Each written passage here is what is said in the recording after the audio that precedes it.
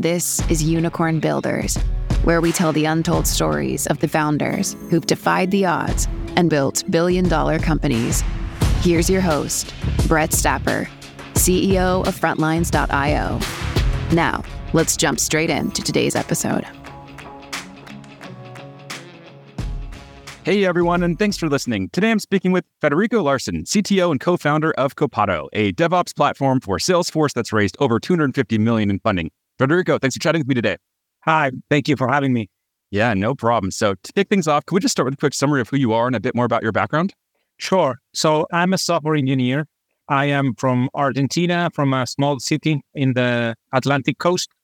And I think I was almost right out of university.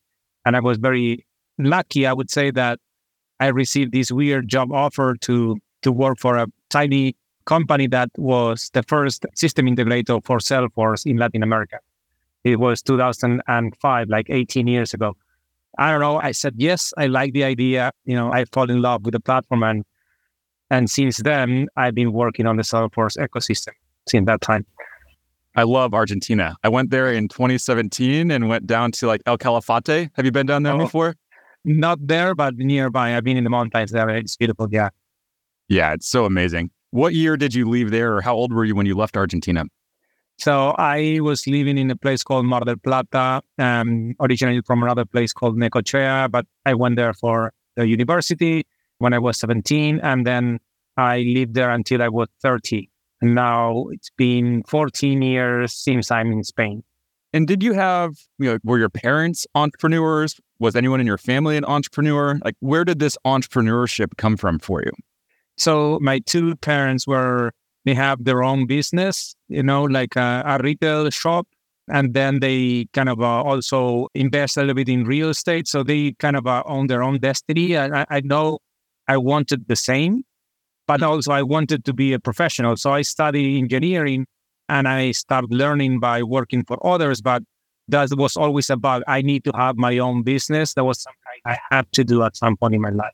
So that was always in the back of your head the entire time, that eventually you wanted to have your own business? Yes, exactly.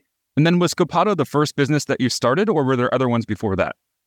So there was others. First, I become a contractor. So the first time I quit my pay job and say, now I'm on my own, was just becoming like a solo trader, like a contractor. So that was the first step into that direction.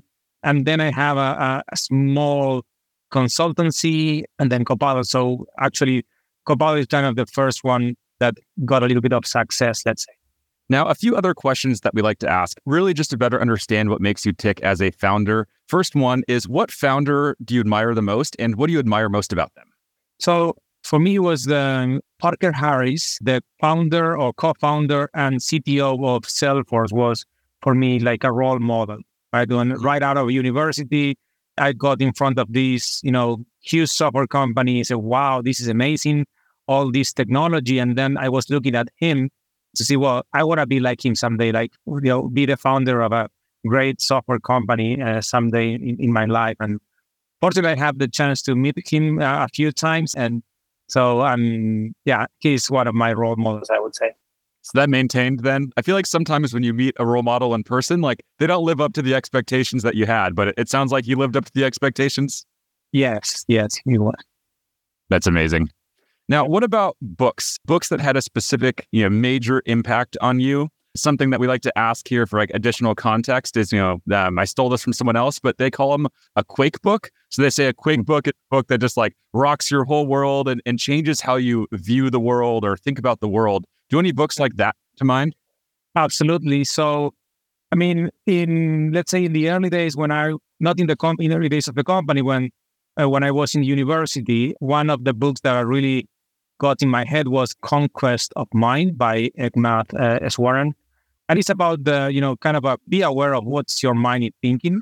If you think about your mind works 24 hours, and if you don't think on the stuff that will take you where you want to be or the things what kind of person you want to become, and then you're wasting thoughts. So it's kind of be aware of what you're thinking, try to guide your mind on the stuff that you need to think will give you a lot of power. So that, for me, that was mind-blowing because I was not aware of my thoughts at all. So, and then later I read everything written by Tony Robbins. And I think that gave me a lot of energy and decision power to jump and start on my own. And then, recently, maybe last 5 years or so, I got into this book called Extreme Ownership by Jocko Willink, which I think it was super useful. We give it away to all our employees so that, we can really, grow the company and feel ownership of everything that you get to do in the company. So are you going to the gym at 3 a.m. like Jocko? No, I wish, but I'm an early bird. I like to wake up earlier. Nice. Yeah, I follow him on social media and he's hardcore. Jocko's hardcore. And I also read that book and such a great book.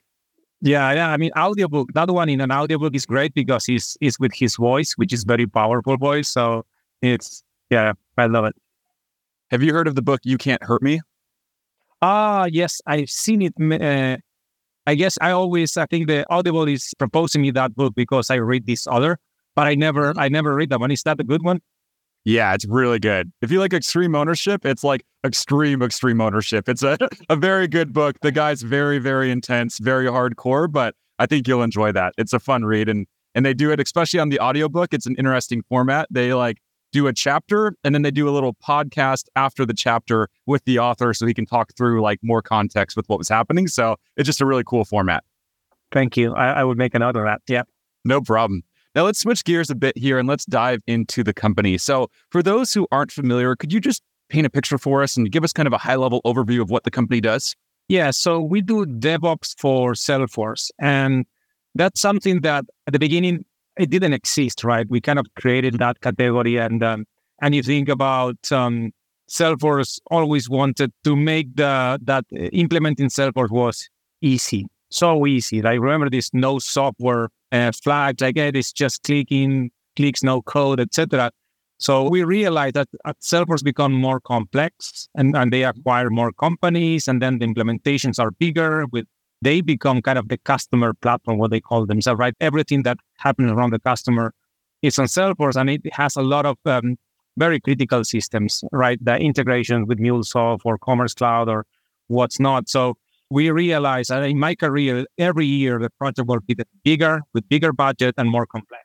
And to the point that, you cannot manage, the platform as just a point and click thing. You need to really collaborate with all the stakeholders, people from security, from the product development, the product managers. So there are a lot of people are part of the software, machinery. And that was not in the DNA of Salesforce. So I think we brought that, a structure, process, agile methodology, and DevOps methodology so that you can deliver changes and application on the Salesforce platform as if you were developing on any other platform, right? So that was what we do. And we have this emphasis on the business user, on the low coder and no coder, because in the Salesforce world, you always have these admins or low coders that are contributing at the same level as a pro coder, right? And they speak different languages, different mindset, and you need to make them work together. And also, it's a focus on quality, right? Delivering quality, build trust with your customer, give you speed. And so that's what Copado does, makes the Salesforce development at scale possible and much better. Now, take me back to 10 years ago. I think I saw that you started the company in 2012, so a decade in. What were those early conversations like with you and your co-founder when you were discussing this problem? And what was it about this problem that made you say, yes, let's go solve this problem? What was it about? Yeah, so I was a contractor, as I mentioned before, and we were contracted, myself and Philip Brackwith, my co-founder, as the Salesforce experts to do a huge Salesforce and Viva rollout for 30 countries in a single org, right? We recommended that the best practice was to have everything in a single instance so that you can share all the best practices, the reports, the data, and then we have to deliver that vision, right? And as soon as we started implementing the country, it was a huge chaos. Like Italy would override Germany, Australia would override, Canada, and all of a sudden, the system was totally unstable. Nobody was able to deploy anything. So we had to say, well, either we quit, and lose our reputation and move to the next contract, or we can actually sit down and fix it. And we choose the latter. So we say nobody deploys anything else. We're going to start putting some processes, collaboration, automation scripts so that we can make this possible. And then after 3 years, we delivered the 30 countries in a single instance. And it was a huge success for the company and also as a precedent for Salesforce and Viva in the European region.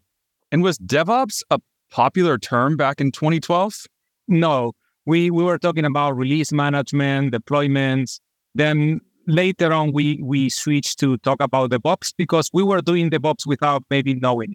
And can you paint a picture for us just to understand, the scale of the company, like customer count or just anything that really highlights the scale that you're operating at for our listeners to understand? Sure. So we raised $250 million in capital in 3 series. On our last series, we got the unicorn status. So that was a milestone. And we have 1,200 enterprise customers, right? So wow. It's been a journey. Yeah. I hope that it can paint you a little bit on the size and the scale of the company. And our customers are mainly, Fortune 1000 customers, like the likes, of Coca-Cola or Google or that kind of customers. Now, in those early days, was the intention to build a $1 billion plus company? Like when you started this, did you say, let's build big and let's go hard? Like, was that the idea, or did you almost accidentally stumble into this big, massive company? Totally accidental. So, if you think about the number one job first was to, not to fail in that contract role, right? Because that would have been the first failure in my career as a consultant or contractor, right? And hopefully that never happened. But then we said, if we solve this for ourselves, which, we were, the two of us were, fairly experienced with Salesforce, right? Remember, I started in 2005. My co-founder started with Salesforce in 2007. So we had a lot of experience back then in comparison to others. So look, if we are facing this problem, I'm sure many other teams running thousands of other projects in thousands of customers, they're having the same inefficiencies, the same problems.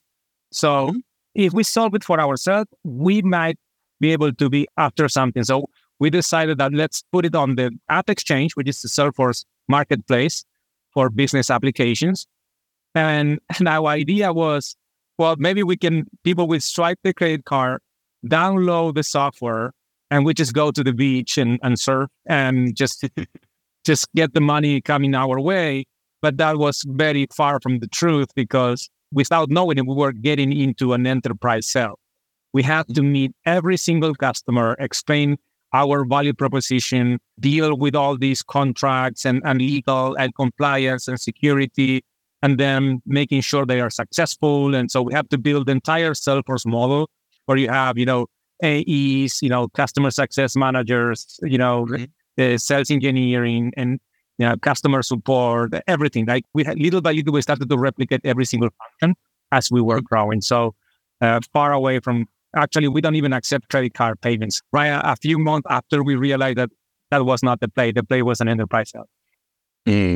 Now, do you remember what it was like the day that you found out you were going to become a unicorn? Obviously, that's a big goal of every founder. I think if you're in technology, you're right. At some point, you want to have a company have a major exit. You want to ring the bell and you want to go public and you want to become a unicorn and build a unicorn. And the number I think I found was I may get this wrong, but it's like 0.000006% of startups become a unicorn. So it's quite rare. So for you, what did it feel like that day? Was it just a normal day, or like was it euphoric? Did it feel good? Like, do you remember? Take us back. So I think it was on a call, on a few emails. So yeah, I got like very excited. But then when I kind of realized, it was when I got the term sheet, for the. And, in those terms, you express, you don't put 1B or you actually put every single zero there, right? So it was like, oh my God, how many zeros? It was like 9 zeros. I was like, what? No, it was crazy. So it really was crazy. But reality is after 15 minutes, you go back to work, you forget about it, and you continue executing. So it's like, don't do it to get to that moment, because that moment, it lasts, few minutes. You need to really be after something bigger than that. So it's nice to, when you look back, or to get some attention from media or other entrepreneurs, but for you, that should not be a goal, because you will be disappointed if that's your only goal.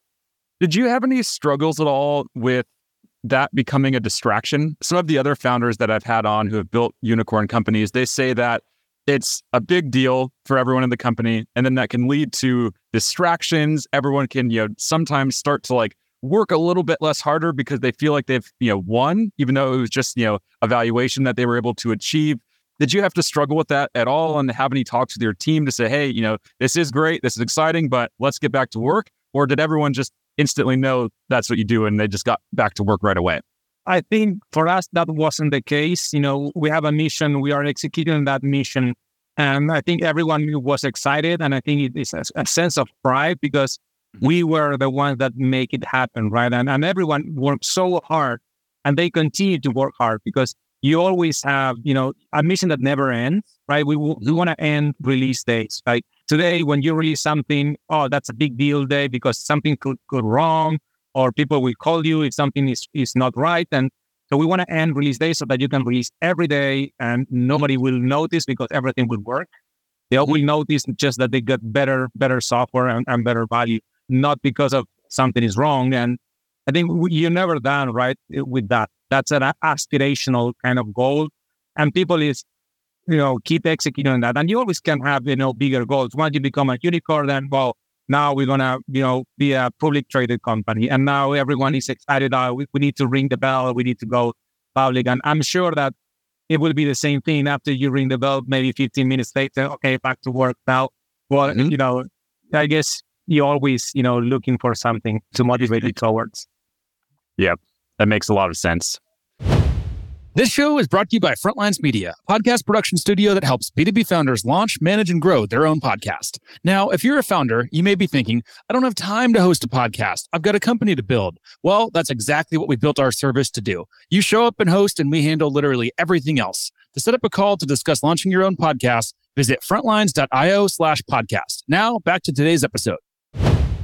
Now, what do you think you got right building this company? Obviously people want to build companies this big. That is something that, is aspirational for founders. They want to be able to sit here and say, we have thousands of enterprise logos and enterprise clients. What do you think you and the team got right? I think that the innovations that we brought, and it was, if you think about before Copado, and I think it might be still true for all the other software companies or other technologies, which is, releasing software, it's about, or it used to be about, just merging branches and building scripts that deploy something, right? It was a very technical thing. If you think about you want to release something, okay, what's your release branch? How you merge, and now how you build it? And for us, coming from a background of a Salesforce background, we really have this persona, the Salesforce admin. We thought that doesn't make any sense to these business users. So we come up with the idea of releasing software or deploying software. It's not about merging branches and deploy. It's about moving user stories through a visual pipeline that takes stories, which are business requirements, from one environment to another environment until it reaches production. So, so you know exactly what you're doing. So, okay, I have this user story that say accept PayPal payments on the website. Now you click on that user story, you deploy that story, so you know exactly what you deployed, what you need to communicate with the business and the stakeholders. And behind the scenes, Copado will merge a feature branch, it will create a release branch, it will do a build script, whatever.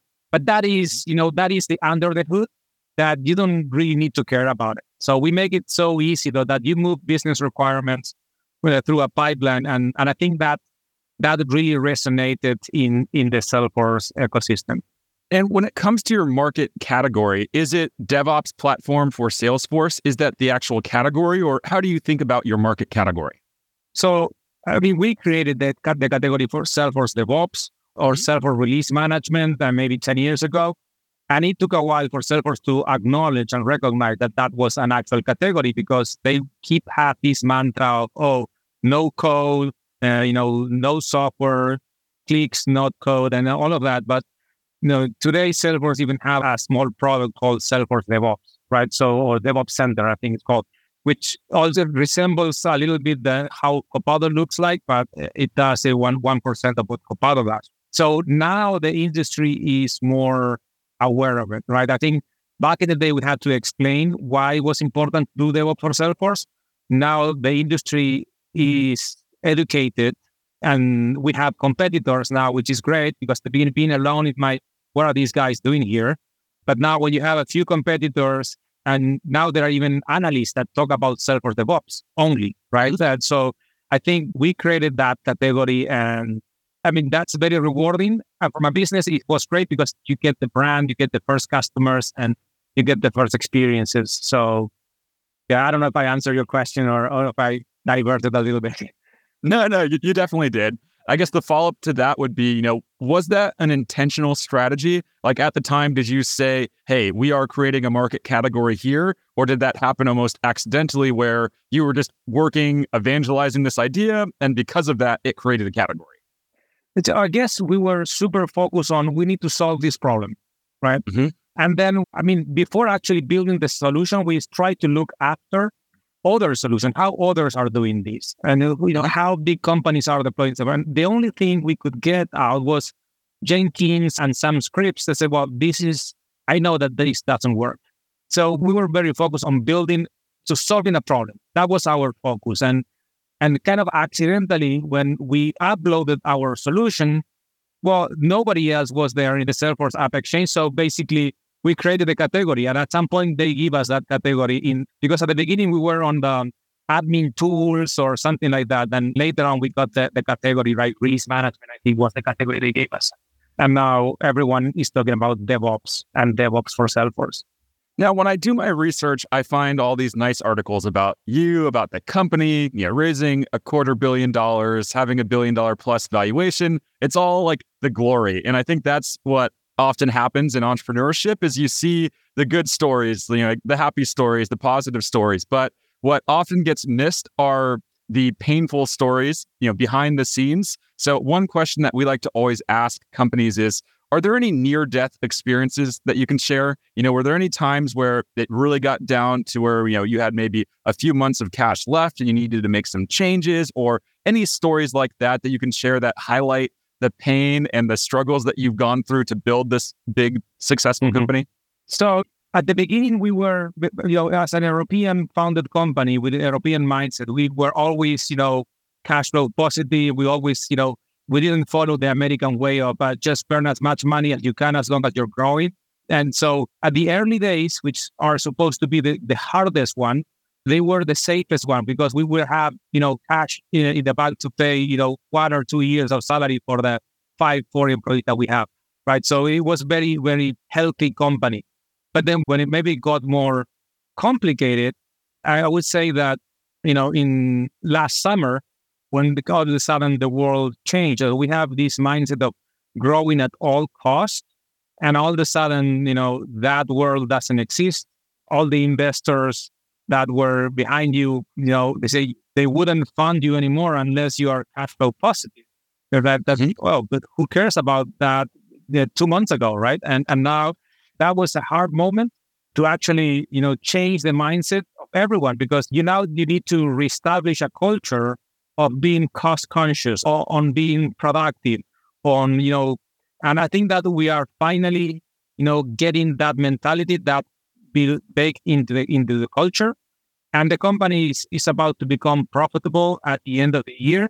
But it took us a little bit over, it's going to be like 16 or 18 months to change the shit, to change the mindset, the culture, so that everyone is cost conscious. Like, before people, I'm just going to travel here, I'm going to do there, I'm going to invite customer here, I'm going to send swag, and I'm going to buy laptops, and I'm going to do a lot of things. That then when you need to change the mindset, okay, why I'm doing this? What's the outcome? Who can come? Can we do it cheaper? Can we fly someone local? Can we do that? You start to think about things that before you wouldn't do. So it took us like more than a year to change that. But I think now we are in very good shape. And it looks like in the early days, being so cost conscious when you're a few people and you know exactly how many cash you have in the bank and you need to do.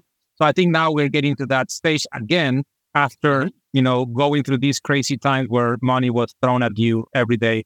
So no more swag. So I shouldn't expect to get my Copado jacket in the mail anytime soon. Yeah. There might be some outstanding from, we bought so much. Now, if we look at the fundraising, and you've raised a lot of money, we've covered that, but what have you learned along the way, in that fundraising journey, those fundraising efforts? Are there any tactical lessons that you've learned that you could share with other B2B founders who are also fundraising? Yes, I could say something. I mean, also put in context that we only raise capital during these crazy times where money was abundant. So our experience might not be as rich as someone that raised capital in normal times. But I think it's very important to choose, all dollars are green, but all VCs are not the same. So you really need to choose the VC that will help you and that will help you to grow your business with higher chances. So nobody can guarantee it, but you need to choose the one that can help you the most. And for us, what was very clear was Insight Partners, because when we saw their portfolio companies, they have a specific category for the Salesforce ecosystem, and not all or not many others VCs has a specific focus on the Salesforce ecosystem. So we were seeing, they are under, Own Backup, which is a great company as well. They were behind, I think it was Cloud Craze, and it got sold to Salesforce, and now it's Commerce Cloud B2B.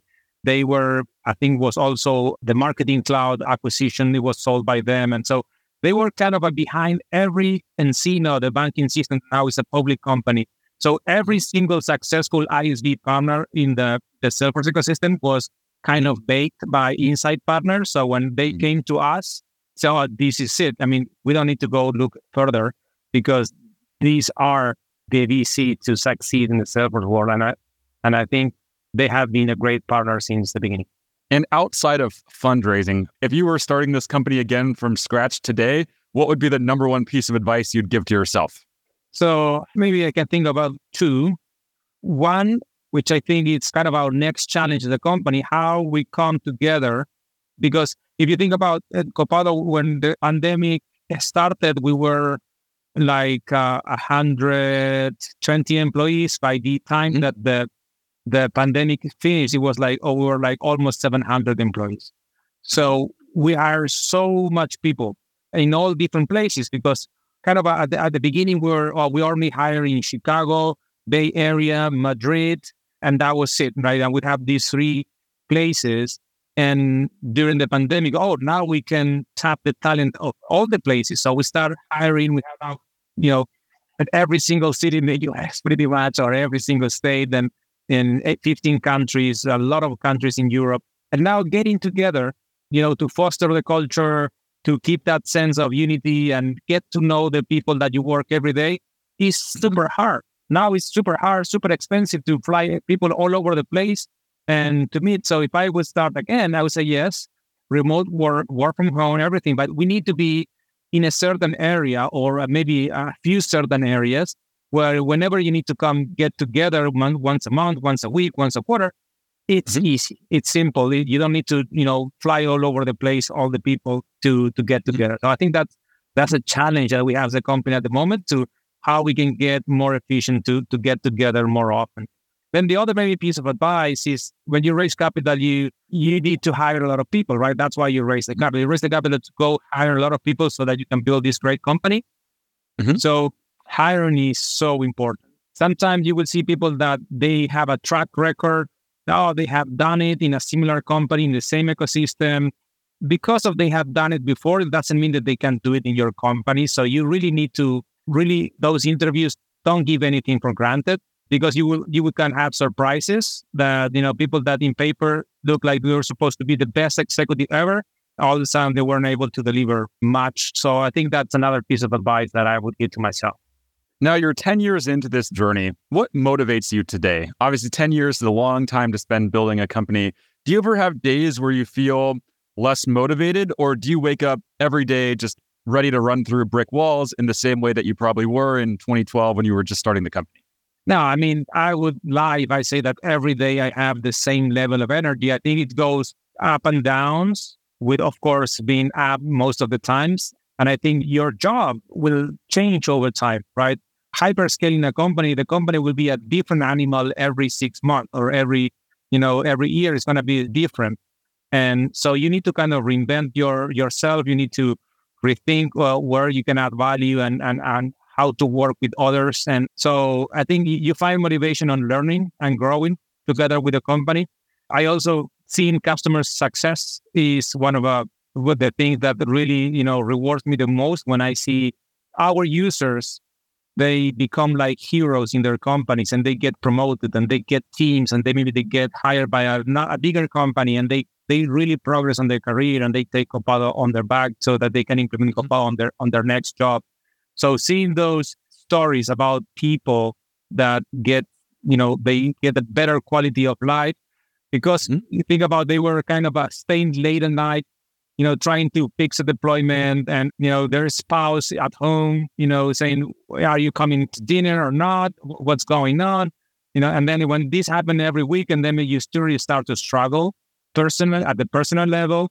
And we come up and all of a sudden they are successful. They can get to go back home early, even on day, and they get promoted. And all of a sudden you're really impacting the life of people. And with having hundreds of thousands of users, with impacting their lives and their families, that's a huge reward. So that's really kind of pump you up every day. And then of course as CTO, you're always looking for new technology to experiment on how to impact your customers in a different way. And I think for me, I have two big motivations alongside with customer success, which is one is keep building our platform so that more partners, more customers can extend it and customize it to your own and get to see what they build on top of your platform that you could never imagine. That is really rewarding, saying what the ideas they come up with, what they do. And also now, very recently, AI, right? The generative AI that is mind-blowing what it can do. And we are seated in such amount of data that we can really help our customers in a whole new way, in ways that we couldn't even dream about, a few months ago. So AI for DevOps, I think is going to be big impact on our users. So those three things really keep me up every day. And final question here for you before we wrap. Let's zoom out 3 to 5 years from today. What's the vision for the company? What are you trying to build and what do you hope the organization will look like 3 to 5 years from now? It's difficult to tell, right? You don't have the crystal ball to say, but at least where we would like to be. I think we want to keep growing our DevOps exchange, which is kind of the Salesforce app exchange, but for DevOps solutions, so that we are kind of the hub and the platform, like the gold standard for Salesforce DevOps, where every relevant player that has either static analysis or security or whatever that is that they're doing within the DevOps space, that they need to connect to us and they are connected to us, and we are kind of the standard way of doing things. We're investing a lot of effort on robotics and making automated testing easy or sometimes even possible for cloud applications and mobile applications. So we see a lot of automation happening with that, and even task automations where things that they don't have an API that you need to go and click somewhere on a website or on a mobile app that we can send robots to do that. And so everything becomes more automatic, more reliable, more efficient. So, and I mean, as a company, as a goal, we are on a journey to become a public traded company, right? So I think the next milestone after becoming a unicorn, I guess, the next milestone is now we need to go to the NASDAQ or, and ring the bell and become a public traded company. So I think that's, kind of, I would like to, if I need to be 3 years time from now, I would be like that, a very established exchange of solutions, with robots all over the place, being a public company. I think if we achieve those three, I think we're going to be in a very good place. Well, I look forward to seeing you ring the bell. I'll be watching for it. No, thank you. We are up on time, so we're going to have to wrap here. Before we wrap, if people want to follow along with your journey as you continue to build, where should they go? Well, I'm on LinkedIn. I don't have Twitter or Instagram or anything like that. So I'm only on LinkedIn. So you can find my name and Copado. You can go to our website, copado.com. I believe maybe we have a Twitter account for the company, and so you can follow our account there or our LinkedIn page as well. Amazing. Federico, thank you so much for taking the time to share lessons that you've learned along your journey building this unicorn company and really just to have a fun conversation. It's been a blast. I've really enjoyed it, and I know the audience is going to as well. So thank you so much for taking the time. I really appreciate it. Thank you, Brett. Bye-bye. Keep in touch.